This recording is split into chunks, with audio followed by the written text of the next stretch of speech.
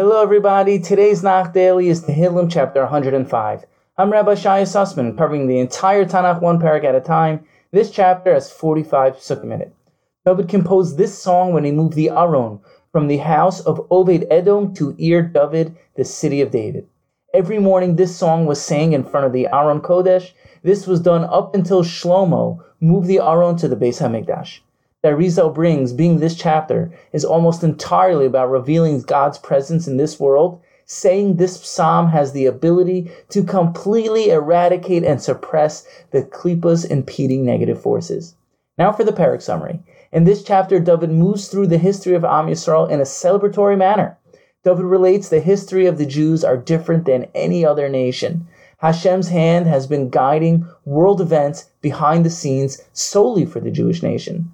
This parak is filled with feelings of happiness, gratitude, and thanks for all Hashem has done for us throughout our existence as a nation. Hashem has given us great leaders, Avram, Yitzchak, and Yaakov. He promised their ancestry will be great. Hashem gave us His most precious land, Eretz Yisrael. So not only can we be a nation, we can have our own land to serve Him in. Keep in mind, Eretz Yisrael is not just great for its physical properties, but it's even better for its spiritual qualities. The Ramchal in Sefer Mishkanei Elyon explains, the Makom HaMikdash is the umbilical cord of creation.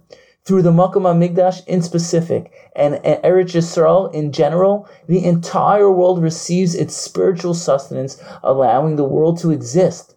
The chapter goes on to relate how we started off as a small nation wandering from land to land. Then Hashem put Yosef in a position of power to help us. Many years later, He gave us the great prophet Moshe Rabbeinu and his brother Aaron. Hashem did this all for our good. He shattered the creation with 10 plagues by saving us from Mitzrayim. Egypt was left in rubbles.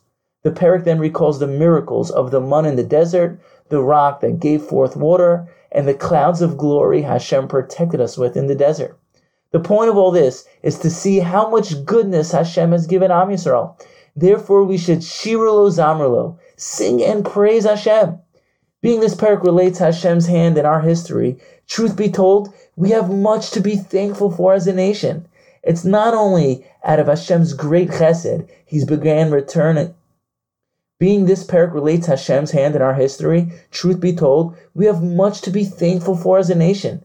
It's only out of Hashem's great chesed He's began to return His nation back to Eretz Yisrael.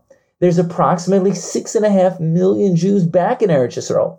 According to some of the world censuses, that's more than half of the world Jewish population. Wow, we're truly living in amazing times. It's fitting to be happy, open up our hearts and lips, and start speaking to Hashem about all the goodness He continues to do for us. Let us merit to see the full redemption, for us to see the building of the third Beis HaMikdash with our very own eyes. Thank you for listening and have a wonderful day.